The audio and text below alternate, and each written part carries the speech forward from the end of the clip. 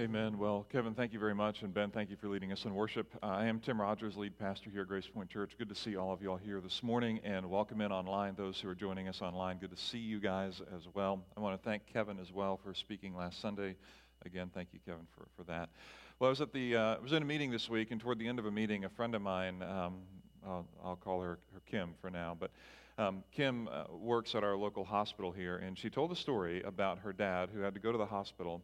And when he went to the hospital, I don't know if any of you have been to the hospital recently, just for fun, something for you to do on a Friday night, and actually not free at all, but anyway.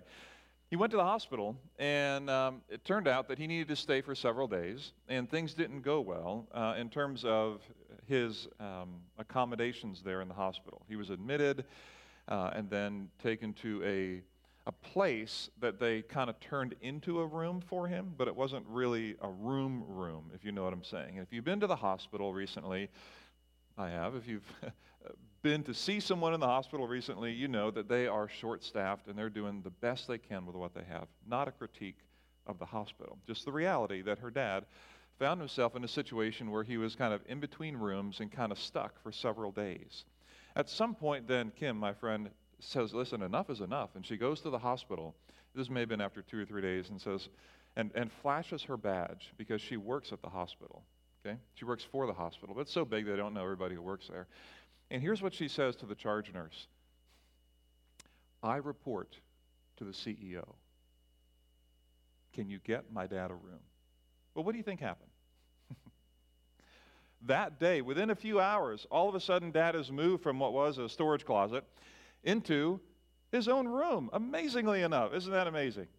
And here's what Kim was frustrated with. She said, I shouldn't have to flash my badge for that to happen. Why? Because everybody should get the same level of care regardless of who they know or what power is in the room. You feel that? That's what she felt like.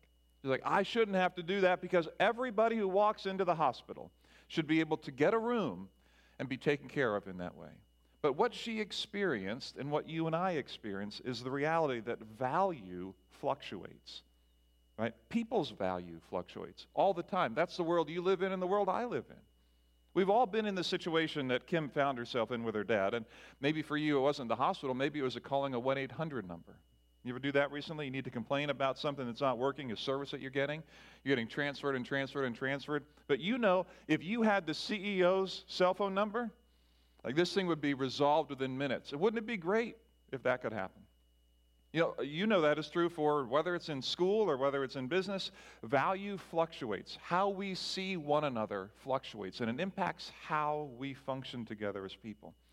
That whether you're more beautiful, whether you're stronger and faster, you're on the team, you're off the team, you can perform, you can't perform, it changes the way that we value people. Whether we like it or not, that has been our experience. But not all value is created equal. That there's what I'm going to call for this morning, internal value and external value. Internal value happens this way. When a new baby is born, we've had a couple of new babies born in the life of this church recently. And if you can remember that time, if you're a parent or if you're a child, if you remember that moment, that's amazing. When you're first born and you look into the eyes of your child, there's an intrinsic or internal value to that child. They have done, in the world that we live in, they have done nothing yet to benefit you except be there. They're present. You look into their eyes and you're like, this is an amazing little person. And you keep doing that for the next 15, 18, 30 years of their life, right? A few honest laughs on that one. But you look into that child, they haven't done anything for you yet necessarily of value, but you know that like intrinsically, internally, this is a person of value. That just happens all the time. This is why you hear of strangers jumping into ponds to save other people's children, because you know internally there's a value to humanity. But there's also external value. External value happens when you're a better employee than the one next to you. When you're a better singer than the person next to you. When you're a better athlete than the other person on the bench. You get played more. You get the part in the musical that other people don't get. You get paid more depending upon what you can produce. Externally, you produce sometimes things of greater perceived value than other things, and that's also the way the world works, isn't it? And I'm not against that necessarily, but I am against us not being aware that these two tracks run in tandem with how we see one another. And that if we are not aware of them, we can begin to value people going from this track to this track, sometimes staying over here, sometimes coming back here. And this morning, my interest primarily is in the spiritual realm, because both of these tracks happen spiritually. We can value people internally for who they really are, but we can also value people externally for what they actually do for us. The more abilities they have to do this or to do that, the more consistent they are with how they pray or serve or show up, the more they seem to text or care or call, the greater value they seem to have. And here's the struggle with value. And I want to put this up and then talk about this morning from the Scriptures, that internal value unifies while external value divides. Internal value, when I see you for who you are and the value in your humanity that I believe is God-impressed value, that unifies us. All of a sudden, I see me in you. There is no distinction now between me and you, because you are simply valuable because of what God has impressed in your heart and soul. But external value, when I see you as separate from me, you can't do the things that I do, and I can't do the things that you do. You're not as strong as fast as beautiful as eloquent as intelligent in this area as. I begin to separate from you. I don't walk in your circles. I don't hang with your friend group. I'm not able to connect with you because there are things that are different about us, and I apply an external value, and those things begin, and you know this is true in our world, to separate us, to divide us. You're not as valuable because you don't share the same views of how the world works. An internal value tends to unify, and external value tends to divide. That's just the way that things work. The Apostle Paul knew this. Paul was an early follower of Jesus, and he wrote about this very issue to the early church, trying to figure out how they get themselves going. Because this is a problem not just in our world in general, but also spiritually speaking for the body of Christ and for the way that the world engages the church. Because of all places in the world, where is the one place that people of all stripes, regardless of their faith, where is the one place in the world where people should be able to find value and unity, peace and strength? It should be, in my estimation, in the church. The church that welcomes people of all stripes, with all power, of all the haves and have-nots, all the people who have done this or haven't done that, of all the people in the world, regardless of where they have come from, of all the organizations and places, the church is that one place that should look internally and say, you are a God-impressed human being. You have value here. But friends, I don't know if your experience is like mine. I've had too much external value that has divided me from maybe some of you and from some of my peers and friends in the past. And this is the struggle that I have, and it may or may not be a struggle you have, but it is a struggle of the early church to balance the internal value that God brings to us with the external reality that we tend to judge one another on what we can and cannot do, even in the area of our spiritual lives. So I want to take you to a passage of Scripture. We're in the letter to the church in Galatia, a letter called Galatians. It's a little book in your Bible.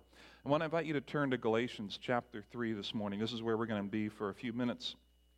If you don't have a Bible with you, again, not a problem. There's one in the chairs near you. But Galatians chapter 3, beginning at verse 23, is where we're going to be this morning. And we're going to go through into the beginning of chapter 4 this morning, actually. And you're going to see in this passage some things that Paul says are true about the past, the present, and the future, all related to our value, internally and externally. And so let's begin in verse 23 as Paul kind of reviews the past as he's speaking to this early church. He says to them, before the coming of this faith in time past, before the coming of this faith, meaning Christ, we were held in custody under the law, locked up until the faith that was to come would be revealed. So the law was our guardian until Christ came, that we might be justified by faith. Now that this faith has come, we are no longer under a guardian. I'm going to pause it right there and talk about these verses. This, I believe, Paul is setting up in the past tense and uses a great metaphor of being in prison. What he's saying is, to people who are early believers in Jesus, he said, you imagine yourself, you used to be in prison. This is where you were. The law locked you up. The only way for you to be justified and prove that you can get out of prison is to fulfill the sentence of your law. Now, here's what you know about the law. The law is a terrible master. It can make you feel good if you do all the right things, but you know that unless you do all the right things all the time for the rest of your life, even inside of your own mind and heart, you will never be free from the mastery of the law. And so Paul pictures the law as something that keeps you in prison. Sure, you can go the speed limit for a couple of weeks. Sure, you can keep your diet for a little while, but don't you dare think about that piece of cake, because as a man thinketh in his heart, so is he, right? Like, you are mastered by this thing that you can never get out of, and so the law keeps you in a prison, and it keeps you confined. And he gives us this picture that it's as if Christ came walking down the halls of that prison and said, you know what, here's the deal. I have the key to get you out. And the key to get you out of your prison cell is for you to trust me. Believe. I have justified you or made you right. So he said, before the coming of this faith, before Christ came walking down the hall with the key to get you out of your cell, you were locked up. But the key has come. Christ has come and has given you the key. And when you believe in him, you receive that key, if you will, and you can unlock that, and you are, his word, justified. Then the guardian, the one who is standing out here making sure you stay in the cell, has to look at that and say, well, you're right. You're justified. Your sentence has been met. You are free to go. In the past, we, he says, were locked up. And so he begins by bringing us back to our internal shared value. All of us, friends, regardless of where we are now or have been, all of us who have believed in Christ, all of us were locked up in this place. He brings us right back. This is where we were. This is our value. There is a result that comes from that for the church. He's saying, early church, you all were locked up. So forget your distinctions for a minute. Forget what separates you for a minute. All of us were in the same cell. So, and then he moves into the present in the next verse, verse 26. So, in Christ Jesus, you are all children of God through faith.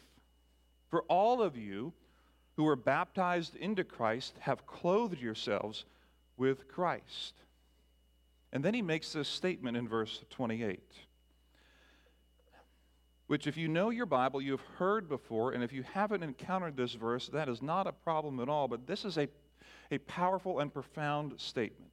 Verse 28, there is neither Jew nor Gentile.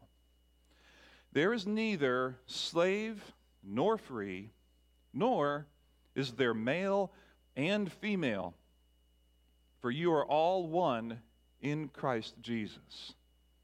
Verse 29, if you belong to Christ, then you're Abraham's seed and heirs according to the promise.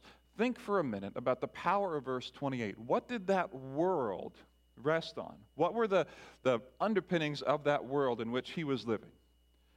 Religion or morality, Jew or Gentile. Power, slave or free. Gender, male or female. This is a world in which the argument that Paul is dealing with in Galatians is people who were Jewish were saying to the new Gentiles who were coming to faith, you're not doing it right. You need to honor the old ways of doing it. You need to jump through some certain hoops to make sure that you're following the way of Yahweh, the way that we have been raised. There's a power structure in place. Some commentators will argue for this and get this, and this is going to sound so weird, but up to 75% of the people who lived in this Greco-Roman world at the time were actually in slavery. Believe that? So think about that. We're talking about a massive population, and Paul's looking out there and saying, hey, by the way, there's no slave nor free. To which the people would be like, you're kidding me, right? Like, the vast majority of people that I know either are slaves or have a slave. And you're telling me there's no slave nor free, right? You just said there's no Jew or Gentile. Our world doesn't work that way, Paul. There's clean and unclean. This is why we argue with people. It's kind of a fun, thing to do on, Thanksgiving. Get together and argue about who's Jew and Gentile. What's clean and unclean. I mean, what are you saying? And then he says there's no male nor male nor female. There's no male nor female. Now that one's even worse, right? Like, are you kidding? Like, this is a patriarchal world in which he's writing in, right? I mean, women don't have the rights at this time that men do, not even in the conversation. Women not only don't have a right to vote, as if that was happening at this point, but don't even have a legal standing in the eyes of the law. To which Paul makes these statements, and he's attacking each of these underpinnings of their current society, the things that structured their religion and their morality, the things that structured their power and the things that structured their gender and social relations. He says, these things, friends, that you look at each other at, you say, oh, well, she's a female. Who could ever think that her opinion would matter? Oh, he's a male. He's just thinking this way. Oh, well, they're a Gentile. There's a reason why they do that. Oh, well, he's a slave. Well, if only he would work a little harder and earn his freedom. Those things that you're so quick to judge on, friends, he said, now, there's no longer slave nor free. There's no longer Jew nor Gentile. There's no longer male or female. This is a powerful and controversial statement that Paul makes. And here's what I think Paul is talking to. Because we were all in prison, we all came out of prison by faith through Christ alone. We didn't come out of prison because of our works. We came out because of what Christ did. Now as we step into this space in the present, so therefore, he says,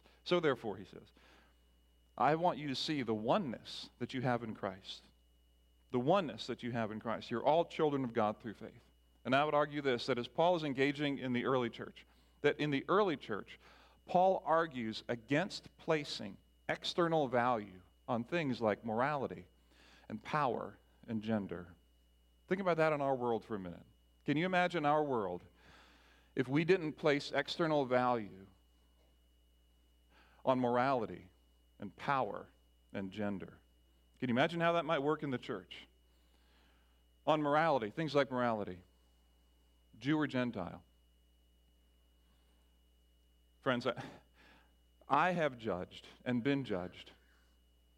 I have judged those who have slept with other people before marriage.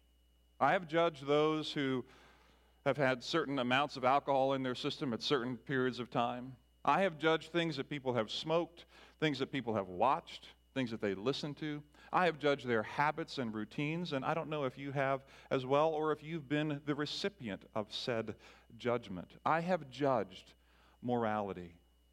And I've separated, I haven't done it in writing, but I've separated myself morally from people who I feel like aren't quite at the level that I might want to be at. And maybe you have too. And I've heard parents who do this as well with their children making statements to me along the way of, one of the classic ones to me is, as we were engaging some people in our community, they said this to me very directly and with passion. I don't want those people at our church because I don't want their kids dating our daughters. Well, I think that's exactly what Jesus would say, right? But it was honest, and I appreciated the honesty of it. And it's rare that we're so honest with the dark parts of our heart, right? We just go over it real quick. Like, we don't say those things that are dark and live in us. We just act out of them, and nobody challenges us.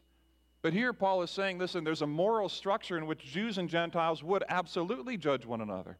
The Gentiles are sitting there judging the Jews who are elite and snobs. And the Jews are sitting there judging the Gentiles who are loose and immoral. And Paul is saying, both of you, you've got some issues. Because in the kingdom of God now in the present, you all were in prison. If that's where you started, you've been freed from that. Not because you've worked your way out of it morally, but because Christ came down the hall, gave you the key of death on the cross for you. And then he picks on power. Imagine that. He's picking on power. He's saying there's no longer slave nor free. I mean, listen, you know this as well as I do. There are haves and have-nots in our world, aren't there? And generally, the haves tend to hang together and the have-nots generally tend to hang together. It is unusual for people living in poverty to go on vacations, be in Instagram pictures and Facebook pictures with those who own businesses on a regular basis. Those who are leaders of governments rarely hang with those who are in their middle and lower classes and are pictured in photo shoots with them. Rarely. Rarely. There are haves and there are have-nots in our world all the time, are there not?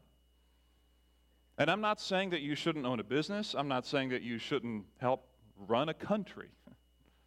But I am saying that Paul picks on this for a minute, and he says, friends, as you judge one another externally and operate within a power system in which certain people have power and some do not, be aware that in the Christian world, and this is the uniqueness of the church, haves sit next to have-nots. And the have-nots can judge the haves if they want to. They can judge the haves if they want to, because it goes that way, doesn't it?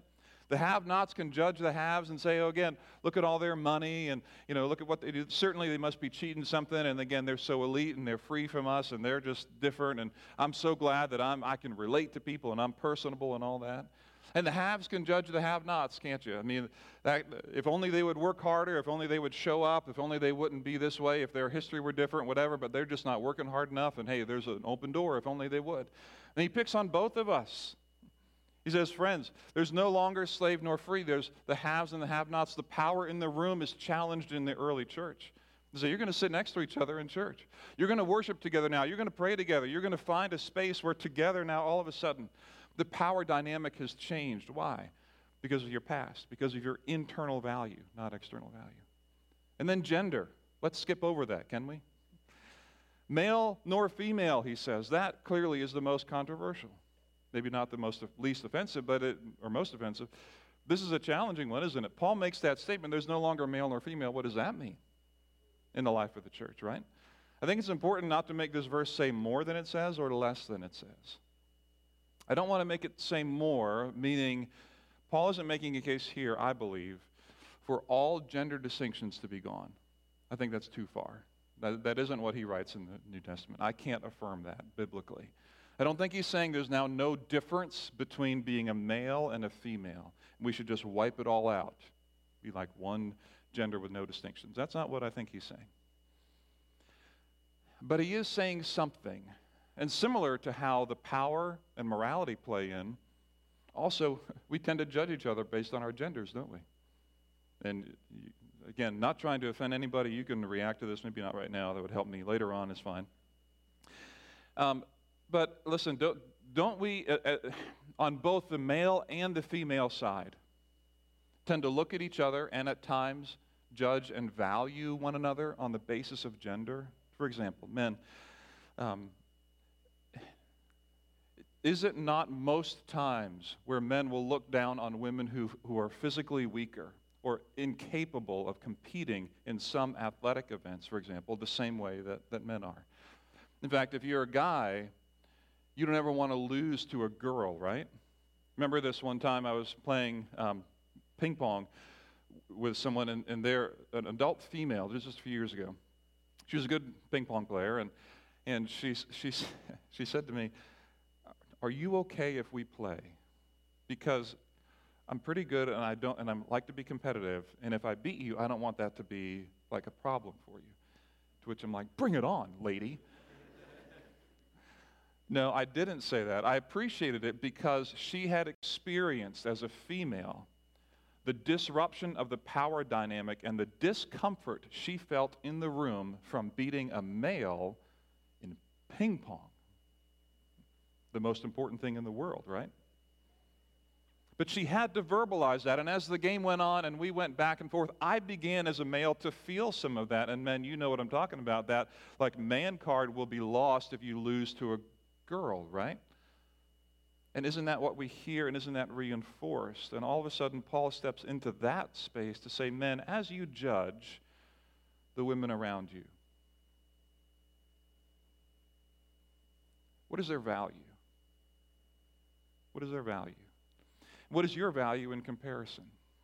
What I've learned that women have had to deal with, and I'm still learning this space, ladies, the preponderance of power in our churches, in most of our governments, and in many of our businesses have been located within male leaders. Not all of it, but much of it.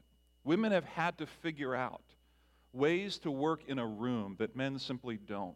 Women have to think about how they dress in ways that men simply don't, because it can disrupt the power dynamic in the room if they're not careful. They can get spoken over in a board meeting because they're not quick enough or not perceived to be as strong.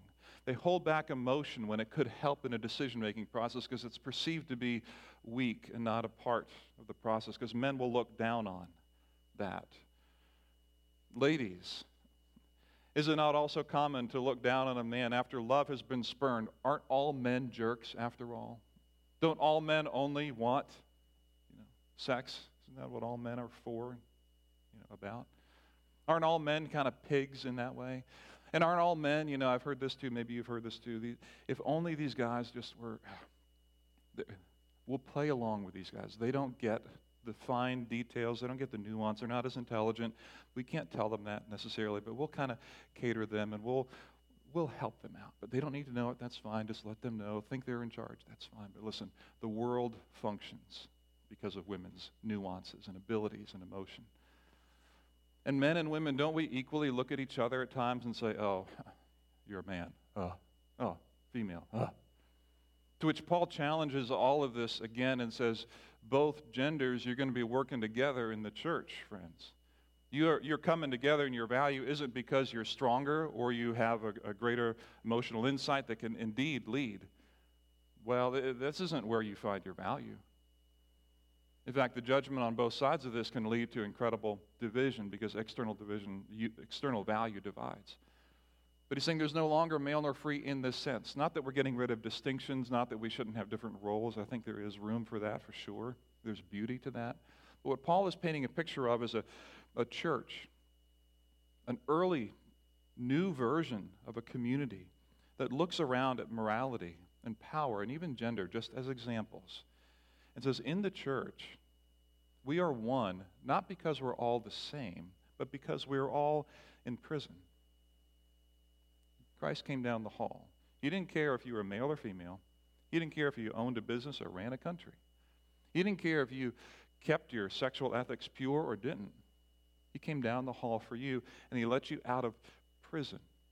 Therefore, the internal value that we all have, that we all, regardless of where we've been, have been justified by Christ. Therefore, church, let the church be the expression of that in the world. Can you imagine that? That all the haves and have-nots are gathered in one place, that all the male and female are gathering in one place, that all the moral and immoral people are gathering in one place, and together are proclaiming there is a Savior who unites, a Savior who heals, and a Savior who redeems. That is a powerful picture. And that's where Paul takes us to the picture of the future. He goes on into chapter 4 and talks about what it means to grow up in this faith, to look forward to what will be, which is also incredibly unifying. Let's look at a couple of those verses as we wrap it up here this morning. Into chapter 4, beginning at verse 4.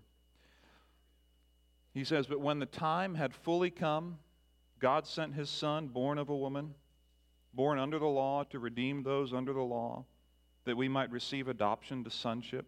Because you are his sons, God sent the Spirit of his Son into our hearts, the Spirit who calls out, 'Abba, Father.' So you are no longer a slave," he says, "but God's child. And since you are his child, God has also made you an heir." This is this picture of a future. A future where our past of being in prison and our present of valuing each other internally leads to a place where we are an heir to the kingdom of God. That all that God offers to us in the kingdom becomes yours and mine. Not more mine than yours because I'm male and you're female. Not more mine than yours because I have and you have not. Nor more mine than yours because I've been pure, I've been moral, and you've been immoral and impure. Not more mine, but we together are heirs. This is an incredible picture that on the basis of faith alone, through Christ alone, we have moved from being a slave in prison to a child to an heir. It's an incredible picture. And it leads me to two questions and a little bit of review. As I think about what Paul is saying in this space, two questions for you that I'd love for you to process. The first question is this. As you think about value, I want to ask you this question. Here it comes. There it is. Worth waiting for. What value do I see in me? What value do I see in me? And here's why I ask that question. Because if you're going to engage this world, it starts with how you see yourself. I realize as I process this content and what Paul is writing about, that I judge not just you externally, but I judge me externally. I judge my morality, my power, even my gender. How do I carry out my role as a male with the power that I have, with my moral framework and compass? And I can look at myself and create my value based on my consistent ability to perform well in this world as I see that I should. But what Paul is saying is when I look in the mirror, what I should see with great regularity is that there's internal value that God, through Christ, has given to me. He's walked down the hall for me, given me the key to free me from the law, and brought me into adoption as sonship, that I may be an heir to the kingdom of God, all because of what? Faith in Christ alone. What value do I see in me as I look in the mirror? Friends, what value do you see in you? How much more beautiful do you need to be to find that value? How much smarter do you think you're going to need to get to look back in the mirror and be okay with yourself? What do you think you're going to need to accomplish to be able to be satisfied when the eyes looking back in the mirror at you tell you of all the things that you still have yet to do? When you look into the mirror, friends, where is your value? Because for the Christian, it is this God-impressed value that He has made you, and, even better, He has redeemed you. What value do I see in me? And this is where Paul challenged the early church. He said, friends, before you start dividing over all that you find valuable or invaluable with one another, remind yourself of where you have come from. And the second question is like this, except it's a little different. What value not just do I see in me, but what value do I see in we? I know that's wrong, but it's also kind of right. What value do I see in we? In other words, who am I most quick to judge, right?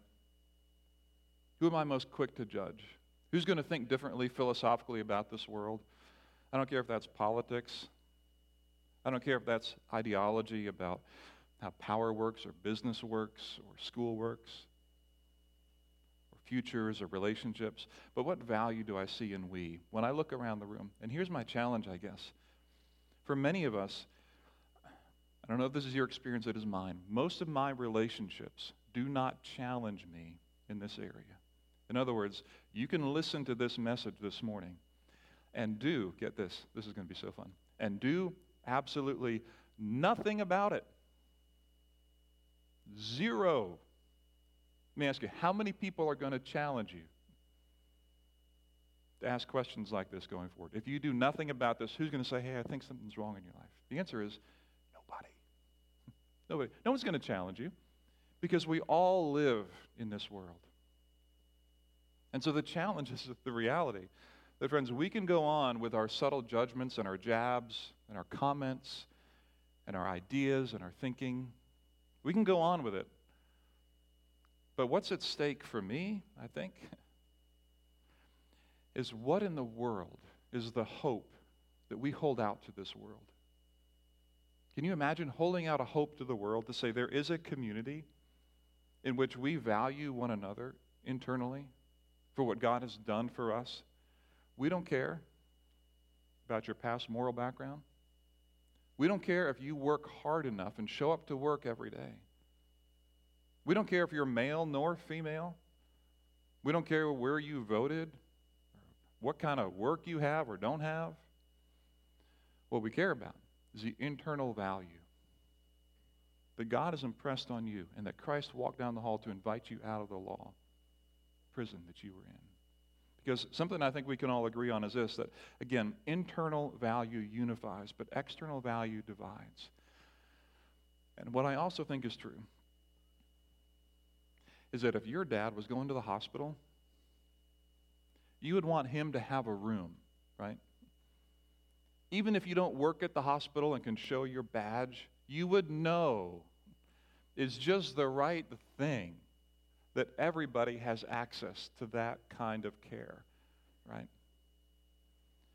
And I would argue the same for the church, that everybody should have access to the equal seat at the table in the church, in our community, regardless of male nor female, regardless of left or right or up or down, or have not, or past moral or future moral decisions, that we can be a people, and the early church can be people set on the internal value of Christ in us that unifies, not the external value that so easily divides. So question for you again, what do you see in me? What do you see in we? Will you pray with me? Our good God and Heavenly Father, I thank you for the time to be here this morning, to step back in time hundreds of years to a time when Paul was trying to set this early church on a trajectory that would hold it to be a people of faith who could, with regularity over the generations, over and over and over again, reflect in their community life that they are people who are redeemed by the grace of Christ. Not that we are marked externally by all that we can do, and all that we can perform, and all the hoops that we can jump through. And Father, I pray that you would keep us as a church from adding external value to what you have already placed inside each one of us, that you would remind us that it is by faith through Christ, by faith in Christ, that as a community we find our value. And so I pray that you would forgive us where our judgment of people comes quick. I pray that you would help us to be honest with the dark parts of ourselves, that quickly read social media posts, that quickly engage with people who are different than us, or disengage and quickly judge on the basis of external value and begin to divide ourselves from other people. I pray that you'd reopen that part of us, that we can see again that we are all in prison and on our own did nothing to get out. So, Father, I thank you for the gift of the cross of Christ. I thank you for the gift of the redeeming and unifying work of Christ. And help us by your Spirit to have courage to see what we need to see. And it's in Jesus' name that we pray.